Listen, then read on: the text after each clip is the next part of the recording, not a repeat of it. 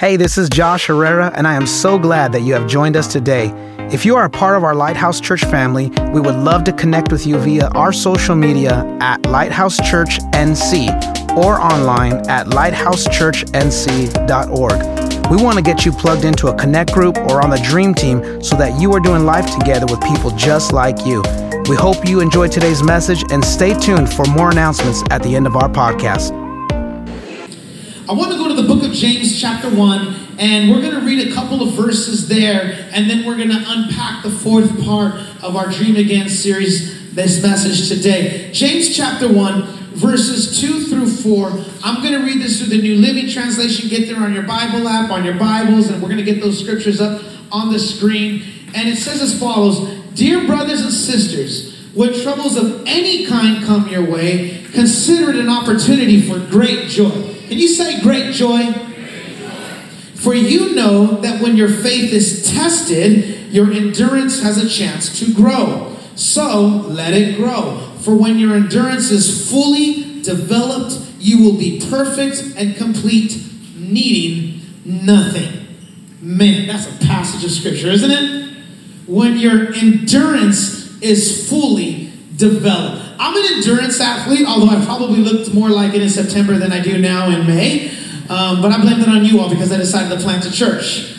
And so the exercises are slimming out, but we're getting there, all right? But I love these verses when it talks about endurance because I know about endurance. I know what it's like to ride my bike for over 100 miles. I know what it's like to run a marathon. I know what it's like to do these crazy endurance exercises that really needs for you to run at a pace that's sustainable to get to the end. That's what we're going to talk about today. We're going to talk about how does our faith grow and how does our endurance grow when we're in the desert. So today our sermon is the deal with the desert. As we talked about in the previous few weeks, we've talked about Moses, and he's been really the focal point about how God first called Moses. The first thing we talked about is you have got to know that God has given you a big dream. The second thing we talked about is once you know that God has given you a big dream, don't talk yourself out of it. How many of you can be your own worst critic in your own mind, right? We do that. And then the third week we talked about how do you overcome the opposition in your life that comes from other people? Because haters are real. Amen? And so how do we overcome haters and how do we overcome the opposition in our life? For those of you that are just joining us, if you want to catch up with us, we have a podcast now on iTunes. It's on Spotify. It's on SoundCloud. It's even on the website. So if you want to catch up with where we are, you can do that. But today, as I talked about last week, we're going to start to transition away from Moses, who's been our focal point. But Moses is not the story. He is a part of the story, okay? But he is not the story. He is part of the story.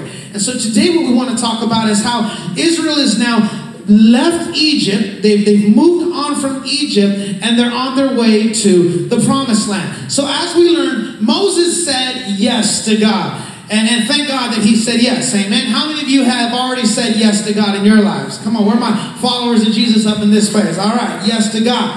So he goes into Egypt. He does the magic show. Eventually Israel is free to leave. And they cross the Red Sea. And now they find themselves in a desert. I want you to say a desert.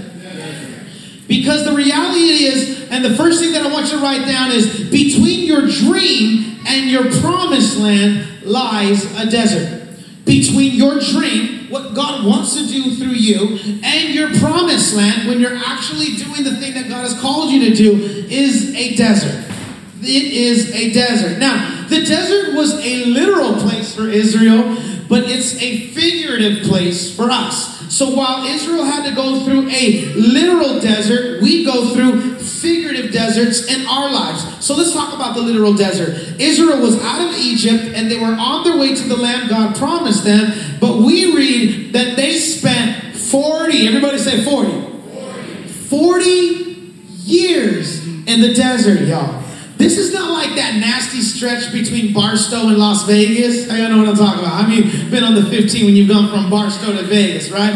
Where you got to stop at that Del Taco at Barstow because that's the last place good place to eat before you get to up in Nevada, right? So it's not that nasty stretch. We know what it's like to go through from Barstow to Vegas. This was a 40-year process, and it was a very long journey. but it was necessary in order to prepare them for where God was taking them. There was no way that they can get into the promised land and occupy the promised land the way God needed for them to occupy the promised land if they did not get through this desert. It was a literal desert. But a figurative desert in your life is the place between the excitement of the dream and the place when you actually arrive. How many know that dreams are exciting? They are. I mean, it's like when you, my wife talked about this a few weeks ago for Mother's Day. She talked about mom dreams, right? It's like for some of you ladies, when the thought of being pregnant was like, oh, the bassinet, the stroller, I mean, all the cool things, and there's all kinds of cool things. And then, you know, you have this dream, and then the baby shows up, right? And then you've lost your sleep, right? You've lost your sanity. You don't know what quiet time is anymore. How many parents can give me a good amen in this room? All right, so there's this place where between you have this dream and when you get to this place where you've actually arrived. Everybody say between. And I think about this so much right now, this part of the year, because right around May and June, we start celebrating all of the graduates. Let's give our hands for all the graduates that are coming up on either college. Anybody graduating from college or graduating? Any hands? Any college graduates? All right, thank you, brother, right there, plays guitar. All right, so we applaud the graduates, and we honor the graduates. Anyone have a college degree, be it 2, 4, 6, 8, 10, whatever, how many years you been in there? Yeah, all right. Any college graduates in the room? Okay, all right. So you know what I'm going to talk about in just a moment.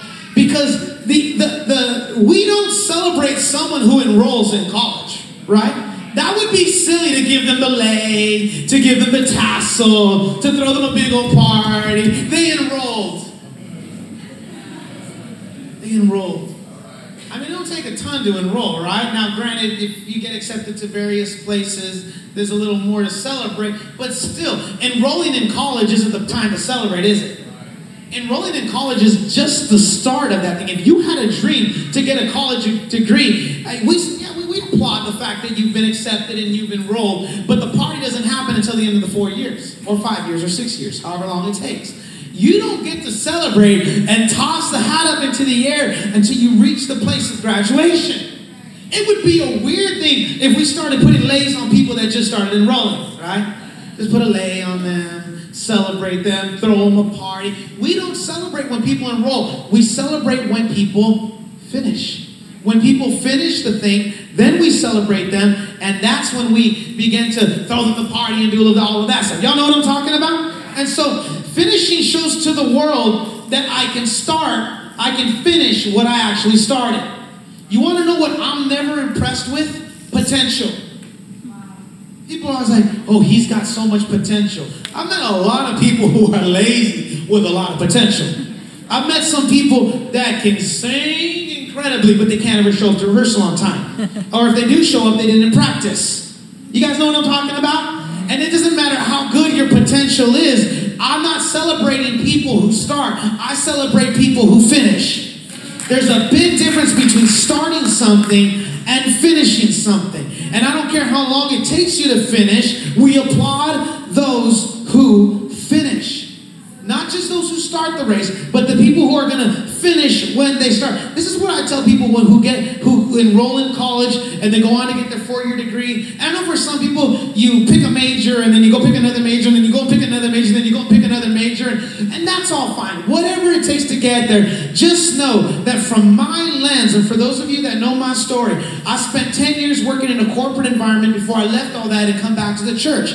And one of the things that they had me do working in a corporate environment was I was the designated guy that would onboard all of the new employees. Because my boss figured, well, you're 30 years old, and my boss was just about to retire, so it's like you kind of get it with the younger generation, so why don't you be in charge of helping them acclimate and helping them get used to this and bringing them on board. And so, you know, I'd meet so many of them, and I'd always be amazed at the varying degrees that people would have. And I realized that what most hiring managers are looking for, most, not all, but what most hiring managers were looking for was to see that you could finish what you started. That you could just finish what you started. That you knew what it was like to stay up late, writing those papers, studying all night. How many pulled all-nighters in college? Where are my college all-nighters? Yeah. How many put a book underneath your pillow because you thought by osmosis the information will get into your brain? Ruthie did it. I knew there was going to be at least one.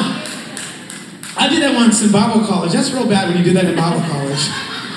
Put the Bible under my pillow. I was like, Lord, put it in my head. But if you think about it, we celebrate them because we realize all the hard work that it took for them to get that degree.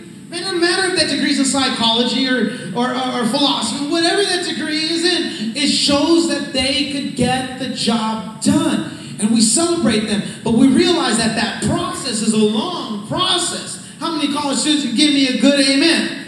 How many of you have to put in a lot of work to get to the graduation ceremony? They don't let you in. I mean, you actually have to start passing classes, right?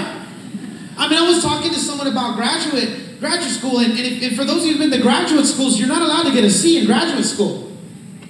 Yeah, I know D's get degrees like in high school, but I mean, but not when you get to graduate work. I mean, it's got a B. It has to be a B, or you take that class again. I mean, you know what I'm talking about. And so it gets really, really hard. I know some of you it gets a little more rigid, and that's a good thing, right? Don't you want you would like for your doctor to have passed his classes with A's, right? Not like, hey man, I barely made it through. You're like, I want another doctor. And so we celebrate because we know all the effort that it took for them to get through that. I was just having this conversation.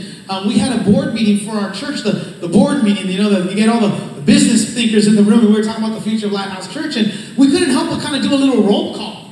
And I was like thanking God for our board because we had our pastor's got his master's in international taxation, and then Pastor Joe with a master's of psychology, and everyone had to, and it was just, we weren't trying to posture that, but somehow we just kind of got in this conversation, and we looked around and we're like, my God, we got a pretty educated board. And I thought to myself, that's a pretty cool thing. We got a lot of guys that are very accomplished. But what it speaks to is finishing what you start. It speaks to getting the job done. There's nothing like a husband that gets the job done. Right, wives in the house? Come on, I'm giving you something, ladies. Because how many men are great at starting a project around the house? I'm good at that. How many of y'all got some unfinished project? Come on, where the dudes at? Yeah, we start. But when you finally finish it, your wife will applaud you, right? I mean, I know my wife does. I think she learned the hard way. They said it's about time. And it's like, I'll never finish anything around this house. But if she applauded me, I mean, I come into the room like Macho Man, like I just accomplished something. All I did was fix the screen door, you know what I mean? I'm like, baby, I fixed the screen door, I'm flexing. But it's finishing what you start. And however long that process is the figurative desert, but you don't get to celebrate unless you finish the between. Everybody say between. You've got to finish the between.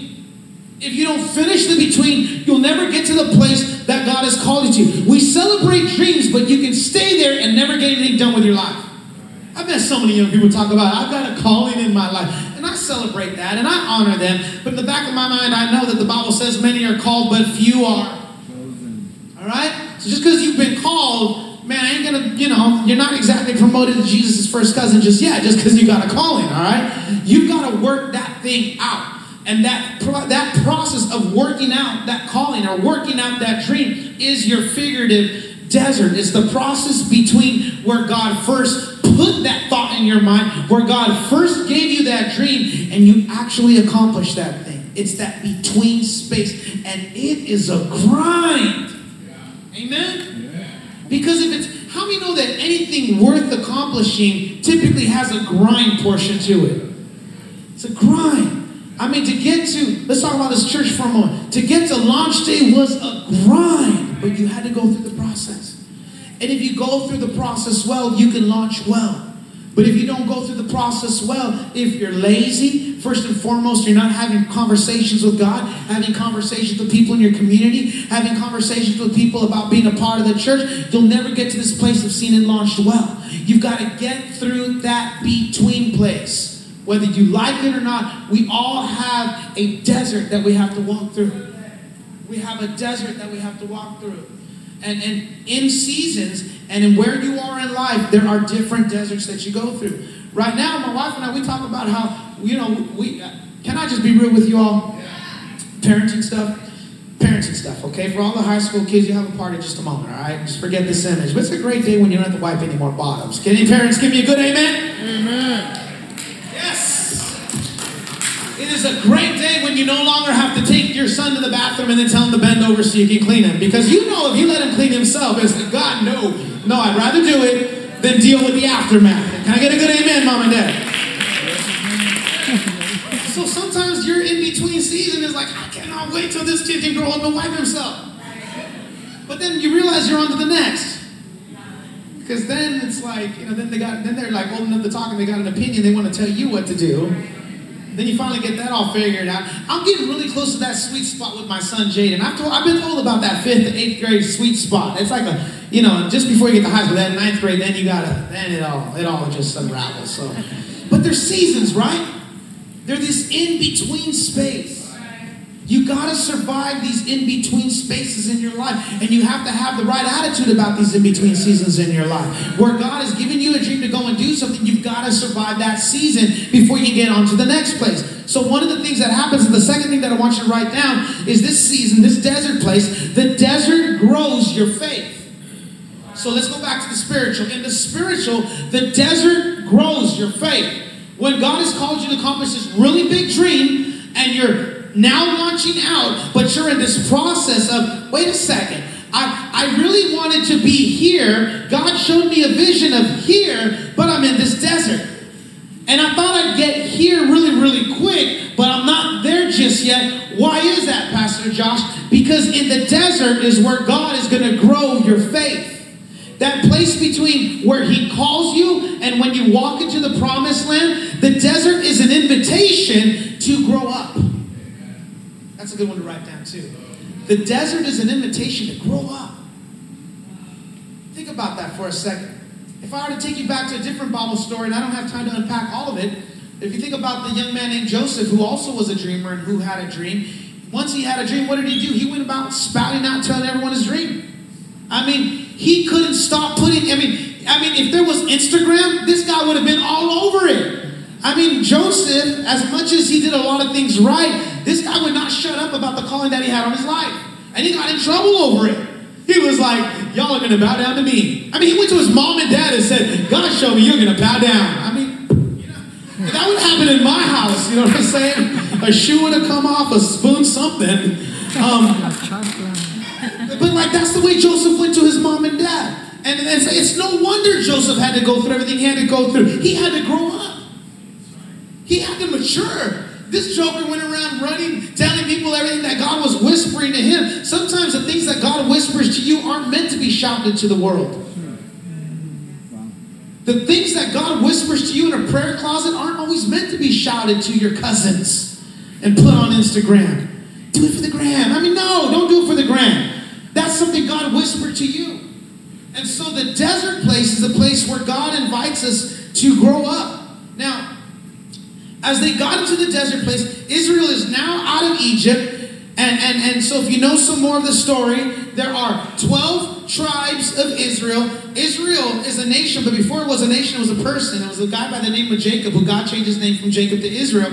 Israel had 12 kids, apparently no television. And so he had 12 kids, you'll get it later. And each one of them became a tribe. So he had 12 tribes. And so when they got into the promised land, God told Moses, I want you to pick out one man from each of the 12 tribes, and they're going to go look at the promised land and come back with the report. And there were two men, Joshua and Caleb. They were the only ones that went into the promised land, came back and said, it's on, let's go take the promised land.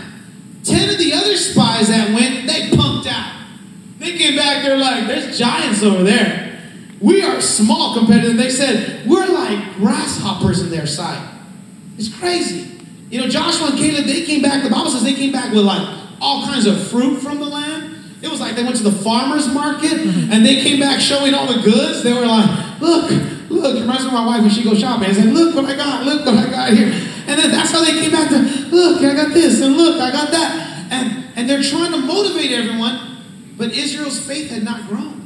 And so God said, if you ain't ready for what's next, then you're going to stay right here in the desert and you're going to keep on wandering until you are ready to get to the place that I've called you to get to. And so the desert is God's invitation for our faith to grow. God literally put the entire nation on a 40-year timeout so they can get their faith together. 40 years. Come on, y'all, that's a really long time. I ain't even been on this planet for that long. 40 years they were in the wilderness waiting. But there's something that you can learn through the desert. And there was something that Israel learned in the desert. You see, when they were in the desert for the period of 40 years, the Bible says that whenever they would get thirsty, God would supply them water. Yes, water in a desert. And do you want to know how God supplied the water? It came from a rock.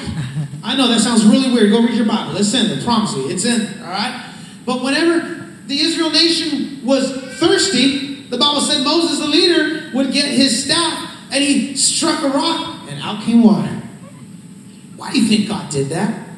Because their problem was faith. So what God showed them is, let me show you how I can do a possible thing out of an impossible thing so I can get your faith to grow. But think about that for a second. If you had any doubt as the power of God, right? If you were wondering, is this God real, and water starts coming out of a rock, well, how many of you would be like, convinced? Sold. I'm good. You know what I mean?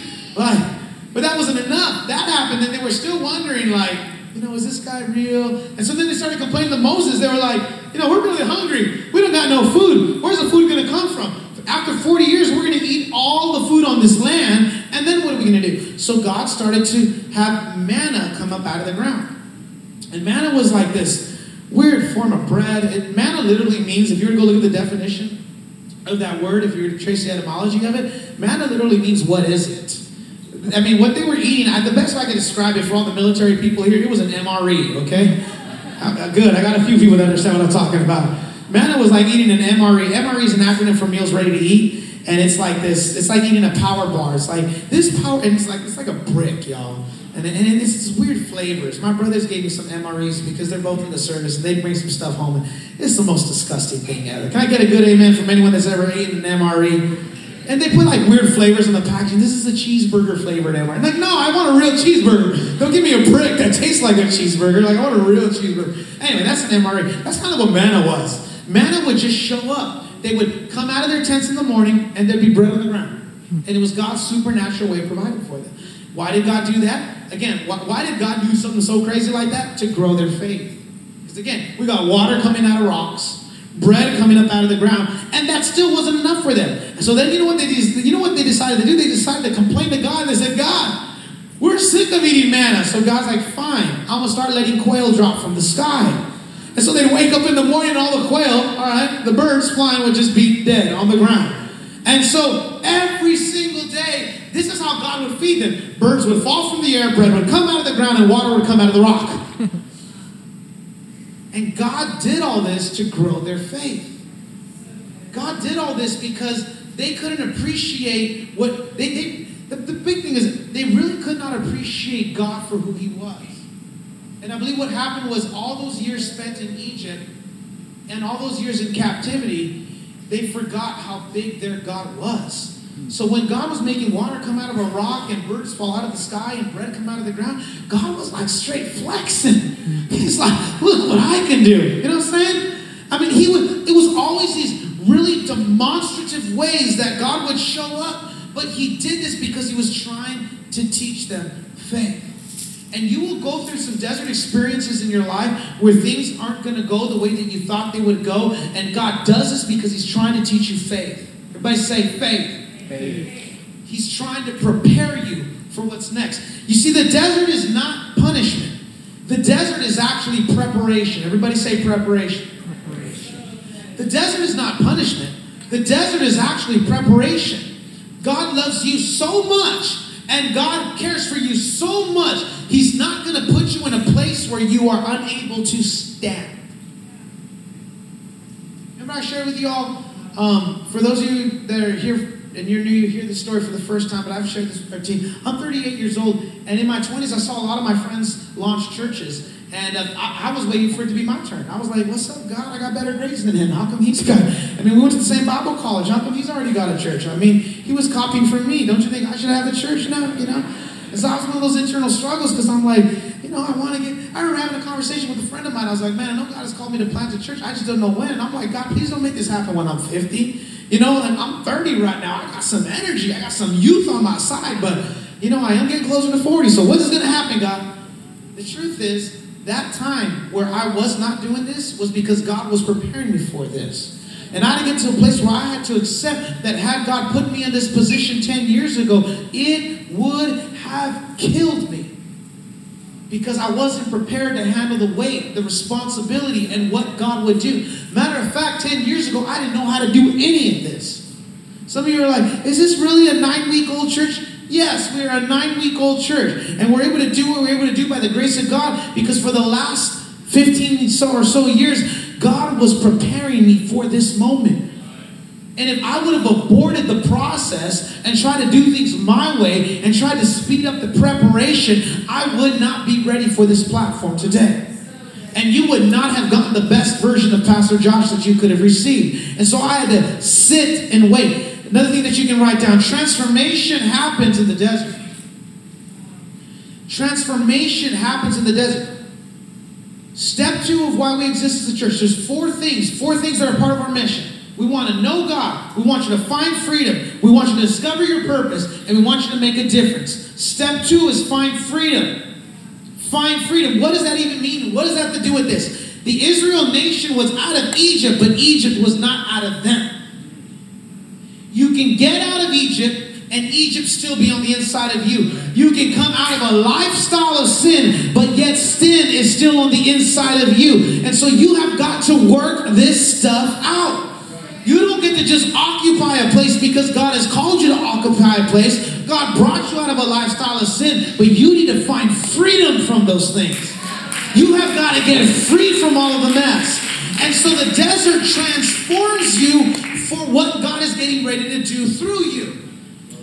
Israel could not occupy the promised land because when they got there, 10 guys came back and they still had a slave mentality. They saw the land and only 2 came back and said, we got this. We can take it. And there was 10 that said, I don't know, man. They're kind of big. We're kind of small. I don't know if we can do this. Who you are when you begin the desert is not who you are at the other end of the desert when it's done the way it's supposed to be. And I'm preaching to you that are in the process right now. If you can learn to embrace this season for what it is, you will grow in ways that you could never even imagine. Because who you are entering that desert experience is not who you're going to be on the other side of that. If you can have faith for that process and stay in that process. Do you want to know why God had to wait 40 years in order for the Israel nation to get into the promised land? There's many reasons, but one of them is the slave-born generation had to die so that a desert-tested generation could grow up and prepare for what was ahead of them in the land that God promised them. See, when they went into the desert, the only thing they knew how to do was make things out of brick and mud. That's all they did in slavery. All they knew how to do was make things out of brick and mud. But what they learned how to do in the desert was they learned how to fight. Because if you read about what happened in those 40 years, sometimes the enemies would come and try to attack them. And they didn't know how to fight, but they learned how to fight in the desert. And so they go into this desert, this broken generation that is tired. But they come out of this desert a tested generation. They knew what it was like to live with minimal stuff. They were like the first minimalists. They were just roaming the wilderness, right? Didn't have much. They could only carry what they could, carry with them. But man, when they came out of the desert, this was a generation that knew how to fight. Another thing that you need to know is that the bigger the dream, the longer the preparation. The bigger the dream, the longer the preparation. Some of you got these like big, gigantic dreams. And I applaud that. But just understand that the preparation process is commensurate with the size of your dream. And I think I just got a moment. I think that's why my preparation to opening the church was the way that it was. Because I always had this really big God dream on the inside of me. And I always knew that God would do something crazy through us. He would not do it because of us, but he would do it through us. No reason. I have absolutely no rationale why, other than it was just God's good But the preparation was longer because the dream was bigger. So however big your dream is, just understand that your preparation is commensurate with the size of your dream. So go after those big dreams, but just know that the preparation is also going to be big. It's going to cost you something. But how many know that anything worth having is something that should cost you something? Come on. How many had to work hard for that wife? Come on, how many men had to? I did. Come on. She played hard to get. You know what I mean? She ignored you. She didn't accept the friend request. She didn't let you slide into the DMs, whatever the language was. But how many of you know that if it was worth chasing, it was worth keeping? Yeah, come on. You don't want to marry the first girl that just bats her eyes at you. You want the one that you got to chase, you got to work for. That's the one that's going to keep you happy all your life. I don't even know where that came from. My God. I think I just helped some of the men out in this room. She won't talk to me. Well, get a job. Dress up. Comb your hair. Brush your teeth. Hustle a little bit. Be your best you. Then come back and ask her out on a date. She won't talk to you because you got bad breath. You don't fix yourself up. Fix yourself, man. Come on. You don't know how many. Yeah, my wife said, "Come on." My wife is such a leader. She's got all these single girls that come to the house that just want her to pour it. I mean, this is just like a normal week at the Herreras. These young ladies just showing up and they're just like asking Joanna for it. And I'm hearing these stories of these dudes, right? They're like, "Oh, well, he sent me a DM." A DM? Come on. You work up some courage to meet her in person and talk to her. Shake her hand, invite her out on a date. No? See, that's the problem with this generation. They're like, a date? I just thought I'd slide into her. No, I ain't slide into her DMs. Come on now. We need this generation of men to just rise up. We need to bring back chivalry. I really believe that. We need to bring back good old-fashioned chivalry. And you know what I appreciate? I appreciate all these men that are married that can still keep up.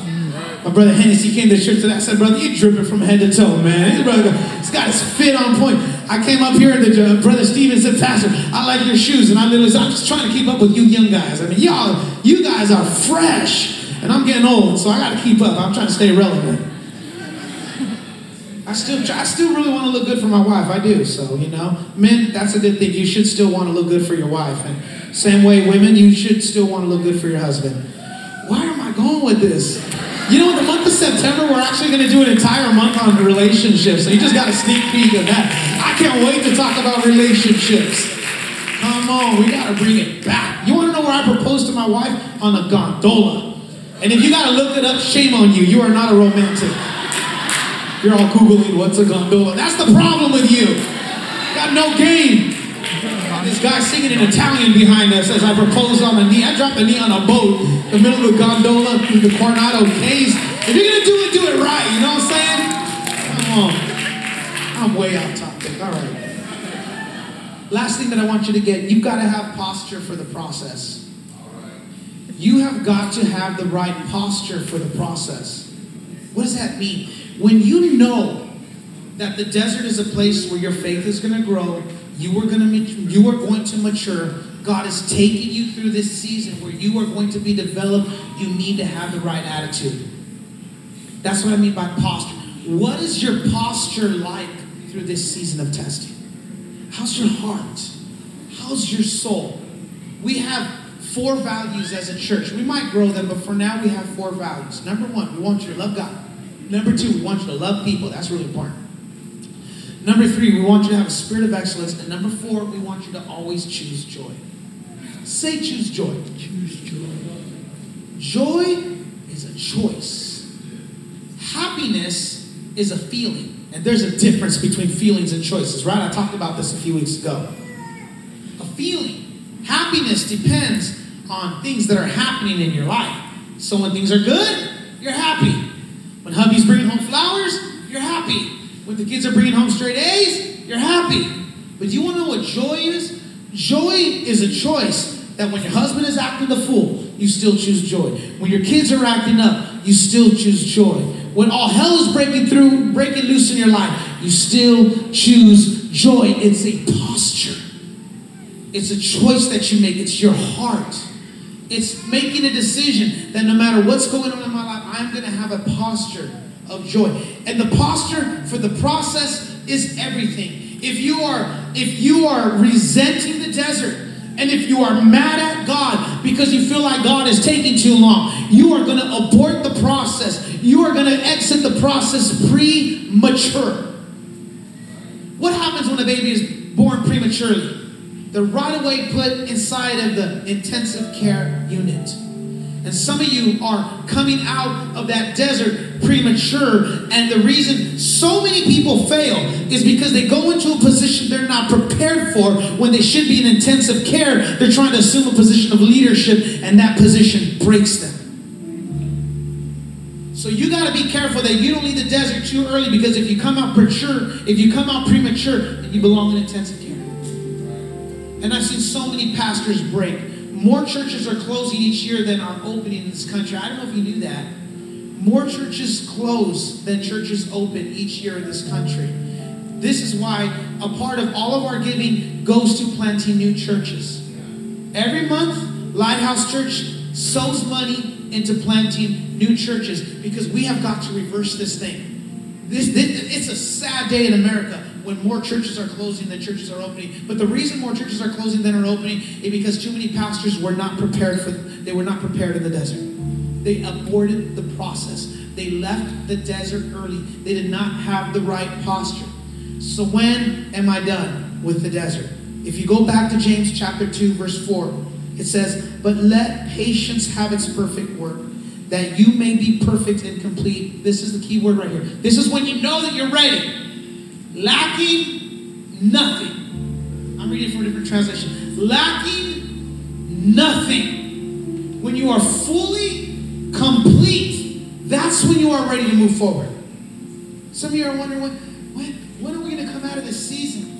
When am I going to come out of this desert? When you don't need anything anymore. But as long as you're lacking something, God's going to keep you there until you no longer lack in that area. For some of you, that's healing in your heart. How long am I going to be here? Until you can learn to forgive the people that hurt you. How long am I going to be in this desert? Until you change that posture of bitterness in your life. Until you can forgive your ex. Until you can start treating your children with the love that they need. You will stay in this desert until you lack nothing. I know that's not what we want to hear. I know you want a 10-step plan to get you out of the desert, but there isn't one. There's only one step. And that is when you lack nothing, that's when you move on. You lack nothing, that's when you move on. Think about this for a second. If you get an F, you don't move on, right? You remember those good old-fashioned pass or test fails? You remember school. You either passed it or you failed it. My son, I'm so proud of my son. He's a math whiz. He really is. I'm not just saying that he's my son. He's really good at math. He's going to be better than me. And I was pretty darn good at math. I'm going to do a little pat on my back. I have a very good SAT score on my math. I'll let you know. Don't ask me about English, but my math was good. All right. My son's a math whiz, and he's going through his multiplications. And I asked him, I said, Jaden, how many of these, they do during times tables, right? How many can you miss before you go on to the next? He's like, none, Dad. You have to get 100% in order to move on. And so I was so proud of my baby boy. He's like third in his class, just moving on. But I like those good old-fashioned pass-fail tests. You either pass or you don't. You don't go to the next level unless you pass. That's what the desert is like. You don't go to the next level until you pass the test. 40 years Israel was in the wilderness until everyone who was not able to go with him died off. That slave-born generation died. The desert-tested generation rose up. And I'm going to give you need to give permission to do these three things. You need to give permission to God to work as long as he wants to work, the way that he wants to work, and as deeply as he wants to work. I'll do that real quick. You need to give him permission when you are in your desert to work as long as he needs to work, the way that he wants to work, and as deep as he wants to work. Some of you've got some deep stuff in here, and you've not given God permission to deal with that. I'll challenge you to let God deal with that today. So you got some bitterness, some resentment, someone hurt you, someone wronged you, and you're wondering why God won't promote you to the next level. It's because you're lacking something. And my prayer today is that we would lean into this Holy Spirit and we would give God permission one more time. God, do the work. There's so many of you want to change, but you've not yet told God to go as deep as he wants. God, you can change me from here up. And God's like, no, I'm trying to get down there. No. Don't go down there. So many of us are so afraid to expose those things. Listen, if you don't reveal it, God can't heal it.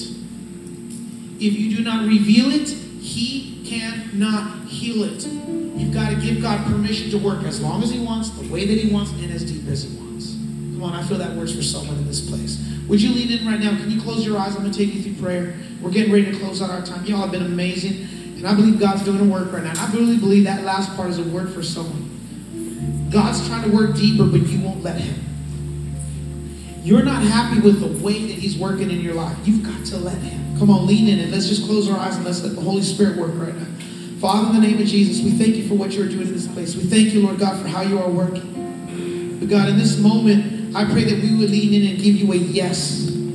For some people, we're not talking about a yes to salvation. We've already said yes to salvation. We've already said yes to the free gift of grace, free gift of forgiveness of sins. We've said yes to all of that. But in this moment, we're saying yes, God, for You to work as deep as You want, the way that You want, and forward, however long You want, God. We say yes to Your plan. I believe right now, Lord God, You're beginning to take out bitterness. You're beginning to show us some forgiveness issues.